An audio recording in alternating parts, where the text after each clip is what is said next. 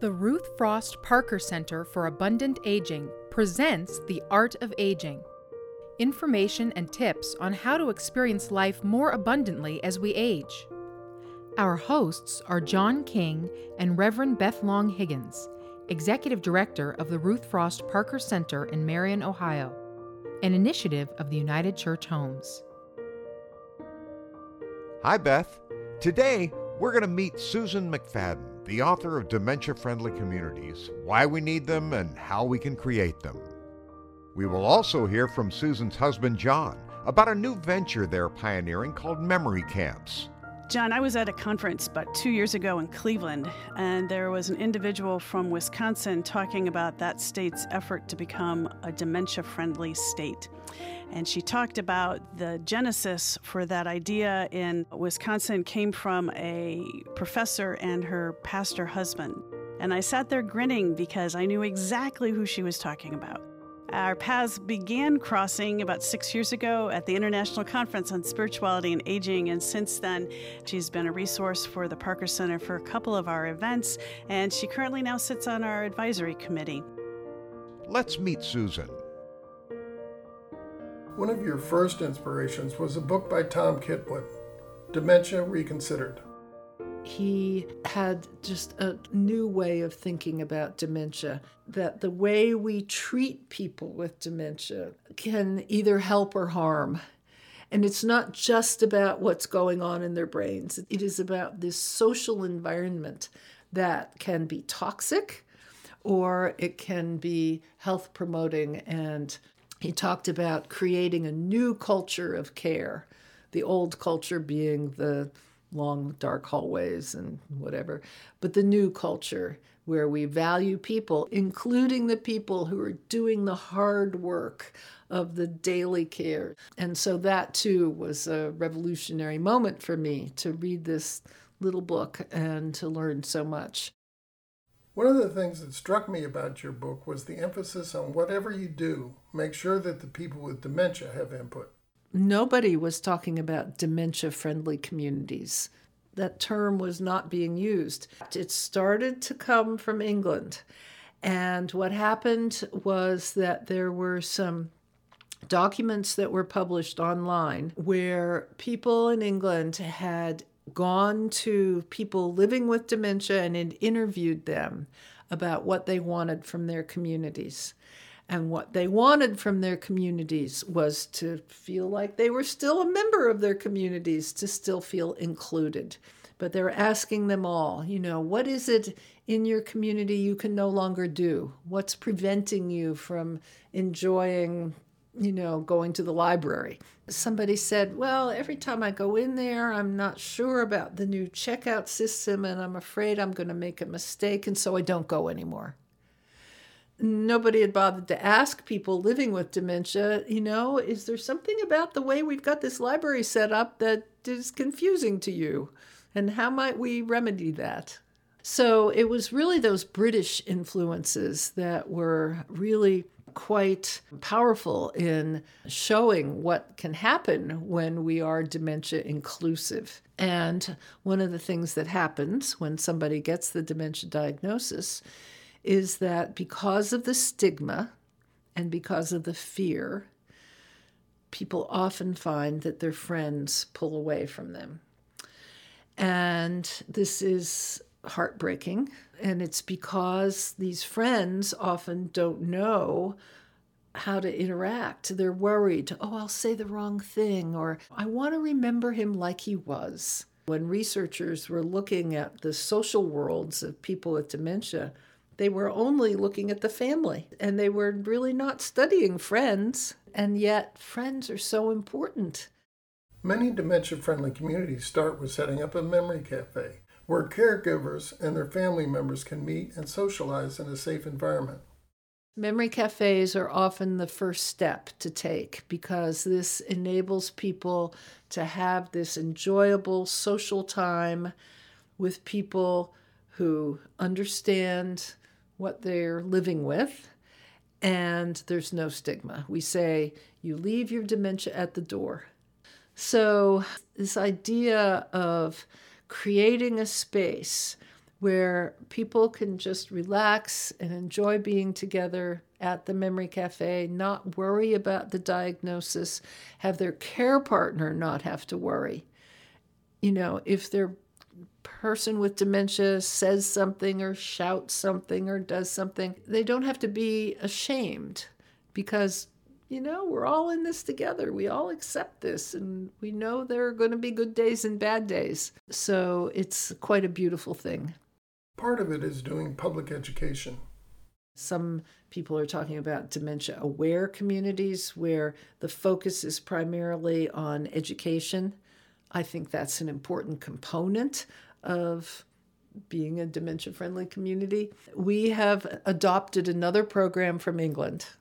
It's called the Purple Angel Program. This started in England by two people, one of whom has Lewy body dementia, the other who cared for her mom who had dementia. And what they noticed was that the shops in their small town and even churches and organizations didn't quite know how to deal with the man who had the Lewy body or the woman's mother. And so they thought, well, they need a little training. And so they put together this idea of the Purple Angel, and they created a logo and decals that organizations could put in their windows that basically say, we are dementia aware. The people in the consumer-facing jobs at our bank, at our restaurant, at our YMCA, at whatever, they've been trained in how to respond helpfully, supportively, not in any kind of judgmental way to people who are struggling with memory and other kinds of cognitive confusion. And these places around town would put this sticker in their window that would say to our folks who come to our memory cafes, this is a place where the people have been trained. We're basically encouraging you to be patient and kind. Everybody wants that, right? Particularly if somebody is asking the same question over and over again, or can't quite make change in the store, or is struggling with a menu that's 7 pages long. Be patient and kind. It makes a difference. One thing that struck me right from the beginning was when you said there were over 100 types of dementia. We're starting to talk about Alzheimer's diseases, not just Alzheimer's disease, because we're starting to see differences among presenting symptoms. Some people begin the dementia journey not with a memory problem, but they've experienced a change in their emotional reactivity. This person who was always very calm and just got along with everybody is now very reactive and flies off the handle. Well, that could be the start of a particular type of dementia, not the memory loss. Another person might start to have problems understanding language, and they're maybe having trouble producing language, but their memory seems to be okay. Well, that could be another type of dementia. One of the things, this is a very brief part of your book, but I thought was so profound was when you talked about Aristotle's definitions of what a friend is. Do you want to share that? Some friends are friends for pleasure. We just enjoy hanging out with them, and it's a marvelous thing. Some friends are more focused on utility, as Aristotle defined it. I take your kids to softball practice, and you take my kids to swimming lessons, and we help each other. And some friends are what Aristotle called virtuous friendships, and those are the ones that we hang in there for the long haul. And if our friend is having a bad day, we don't take it personally and feel rejected. We just say, okay, we'll try again another time. And it may be that we would have to say to a friend who's complaining about memory problems, have you talked to your doctor? I'm a little bit concerned because you seem to be struggling with some memory. Do you think it's time to discuss this with somebody? Friends are often reluctant to say that to friends, and yet that's what Aristotle urged people to do, was to be honest with their friends and to say, okay, you're having this problem, but I'm not going to abandon you. And that's what we mean by that kind of friendship. What are some of the other ways to be sensitive to the needs of someone with dementia? Redirecting anxiety. When am I supposed to go to my doctor's office? When do I go to the doctor's office? Is today the day I go to my doctor's office? And so then the anxiety is building, and instead of saying, Mother, I've told you 10 times your appointment is tomorrow at 10 o'clock. It's a beautiful day today, Mom. Let's go for a walk. I see that the flowers are blooming at our next door neighbor's house. The redirecting of anxiety is a powerful tool. And slowing down, recognizing that it may be hard for people to process information quickly. I mean, this is certainly true for many older people, right? We have more trouble processing information quickly. Limiting choices. Going back to my restaurant example, these restaurants that have page after page of offerings, how does a person without dementia make a decision? And so you can say, Mom, the special today is something that I think you really like. Let's go for that. Or would you prefer the chicken? Or just don't make Mom look at 7 pages of a menu. Go with the flow, avoid correcting. If Mom thinks today is Tuesday, but it's really Wednesday, and it doesn't really matter if it's Tuesday or Wednesday, whatever, go with the flow. And that's something that it's hard for a lot of people to do because they keep wanting to snag their loved one and pull them back into so-called reality. Confusion about Tuesday or Wednesday, that can happen to any of us, and does it really matter? But because dementia is so frightening to people, we often want to just have them stick to the point of what we think is real, and that then can raise the anxiety. How do you deal with the tendency to infantilize people with dementia?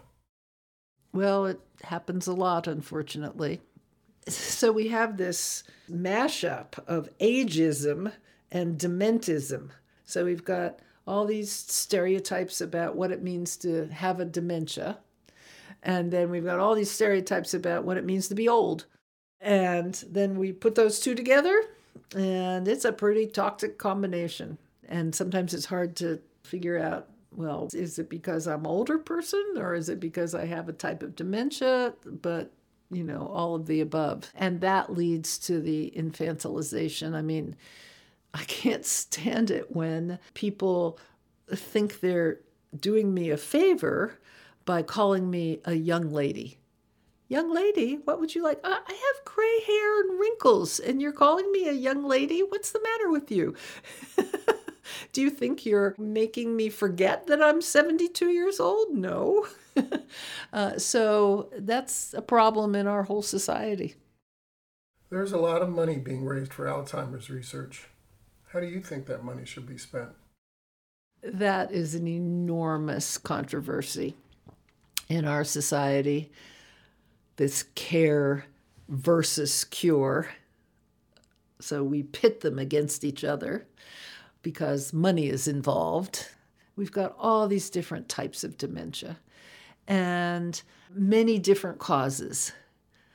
A few are genetic. Some, we really don't know what the cause is. And we've had drug trial after drug trial after drug trial that has failed. And they come on with great, hype and hope about how this might finally be the answer. And it's not. And then people are so disappointed because they thought this was going to be the answer. I think we need to pay more attention to care and how we can really bring this new thinking about care into our communities, whether we're talking about people who are still living in the homes they've been in for a long time, or they're living in care communities, maybe a nursing home, skilled care, long-term care, whatever you want to call it. I like to talk about care communities. But we do need to pay attention to that. We do need to pay attention to supporting care partners. We need respite care. We need adult day services. And this is going to cost some money. So where are we going to get that money? Or do we just want a pill that's going to fix it? What medications are available currently for Alzheimer's patients? Many times people will get an initial diagnosis of dementia of the Alzheimer type or probable dementia of the Alzheimer type and a prescription for a drug that's called Aricept, most commonly. It's been around for a long time. It may help some people in the early stages. Most of these drugs are for people in the early stages. Then, the person goes back to their doctor and they're saying, well, I'm still struggling with this. I'm still having these kinds of problems. And then another prescription will be added. And now they've got 2 prescriptions and that'll help for a while. But we're talking about a condition that is defined as progressive. And they are not fixing the condition as it progresses. What is one of the most important steps you can take? We're really encouraging people to get an early diagnosis. And that's something that also came out of England, is that they listed out about 10 points that should be present in a dementia-friendly community. And one of them was to get an early diagnosis. Well, that's not happening. It's not happening worldwide. It's certainly not happening in the U.S. And why would you want an early diagnosis? Well, so you can plan, so you can take that trip you've always been wanting to take, so you can figure out whether your house is going to be a good place to live, should you become unable to mow the lawn and shovel the snow and all those things. This is also because we know that if you change your diet, if you exercise more, if you pay attention to social engagement, that might delay the onset of some of the symptoms that are so troubling. The idea here is that people should be able to make decisions about how they want to live their lives, and that you get this early diagnosis and it is not a death sentence. It should be a way to inspire you to do those things that you've been putting off, or to make some changes, or to embrace parts of life that you've been too busy for before. You had one story in your book about the importance of maintaining religious rituals. For people who have been raised in a faith community with a rich liturgical life that has been repeated over and over for years and years, it is now a part of their whole being, not just their cognitive ideas about the theology of taking communion, but it's about their bodies and about responding to that ritual that has been a part of your life for decades. It is meaningful. And to present the wafer, the piece of bread, and the person to take it doesn't require a lot of thinking, right? This is what we do. And I've been taught long ago that this is drawing me into community and that this feels good. And so why shouldn't a person with dementia be offered that opportunity? They should be. And it can be a very powerful experience for both people. You mentioned social isolation as a problem. Social isolation, one of the things we say, in fact, there was a famous paper that came out a few years ago that said that it is as damaging to us as smoking 15 cigarettes a day. We have a physiological need to be with people, to interact with people. We need that. We're social animals. And so what's happened with COVID is that because it has been so devastating in long-term care communities, and they've worked hard to try to keep infections out or to protect the residents, but they've ended up isolating them. And that social isolation has just been so hard on people. They don't understand why they can't see their family, why they need to wear this mask, why they have to eat their meals in their rooms and not in the common spaces, why the care staff are coming in with all the PPE on them. I mean, this is frightening. And it goes on day after day, month after month, and it's just been devastating. Along those same lines, you explained how taking the time to visit a loved one has a positive impact even after the person may have forgotten your visit. I have a wonderful quote from a book called A General Theory of Love by two doctors, and it talks about how a relationship is as physiological as any medicine. It can be good medicine or bad medicine, right? But if it's good medicine, the feeling will last. And we have research that shows this. So we've had research that has looked at evoking positive emotions in people and then seeing down the line, are they still feeling good? Well, yeah, they are. Okay, after the event has passed. It breaks my heart to hear people say, well, I don't go to visit her anymore because then I'll leave and she'll never know I was there. So what's the use? But what's the use is that you have gone, hopefully had an enjoyable interaction with your friend or your relative having dementia, and then that positive feeling will remain for a while. Now, it's not going to last forever, like nothing does in our lives, but it's going to be there. And yes, she may not remember that Susan came to visit her, but, that afternoon she's feeling pretty good. We haven't really touched on the benefits for the caregiver. People think of caregiving as something you need respite from. Certainly you do. But you mentioned that a lot of people are working on mindfulness now. I talk about relational mindfulness. So most of the time right now, mindfulness is like, you can't turn around without finding an article on mindfulness. But most of the time, the way it's presented is that I will go into a room by myself and meditate for 20 minutes. And I talk about relational mindfulness, and that I experience profoundly when I'm with folks who live with a type of dementia. Because when I am with them, I am fully in the moment. And I can't be thinking about that paper I have to write, or that dinner that I'm going to cook tonight, or the fact that I have to call my friend in an hour. I can't do any of that. I have to be fully present to this person. And I'll tell you a story about this.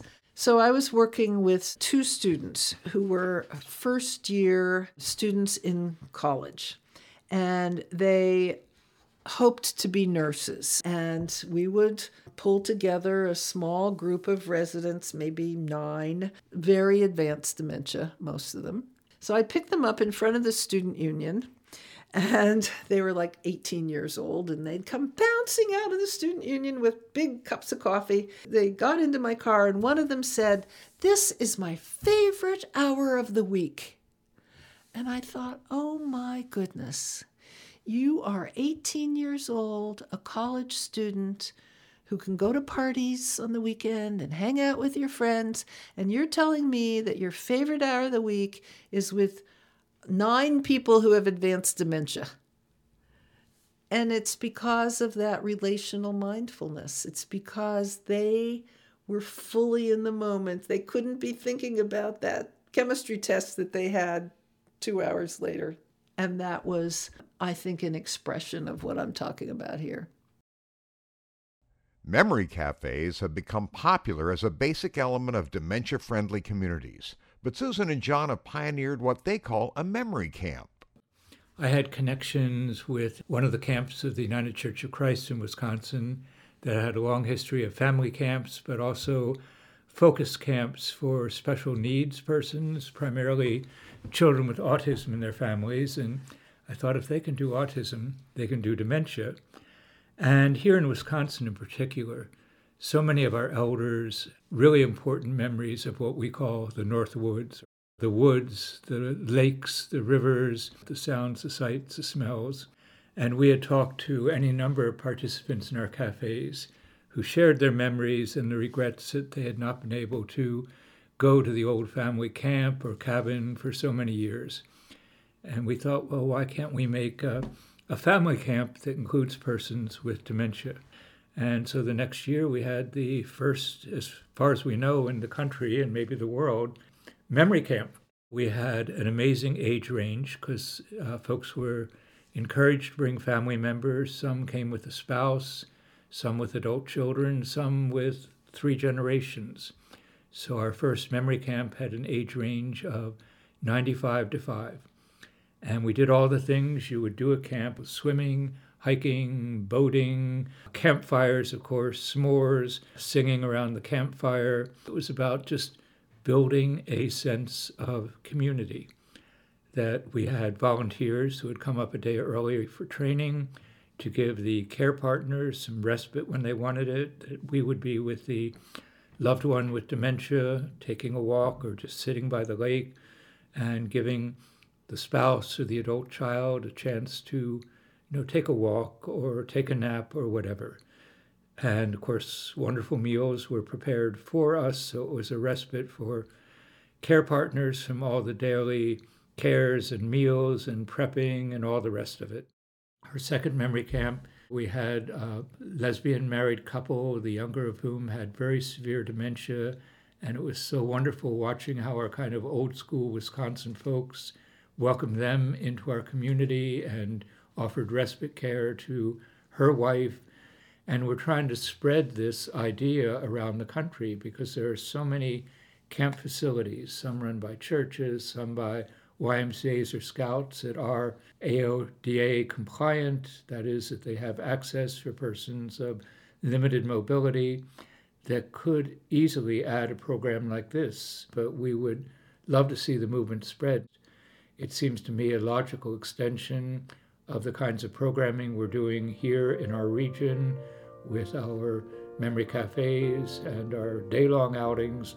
Why can't we do 3-day outings in a completely different setting?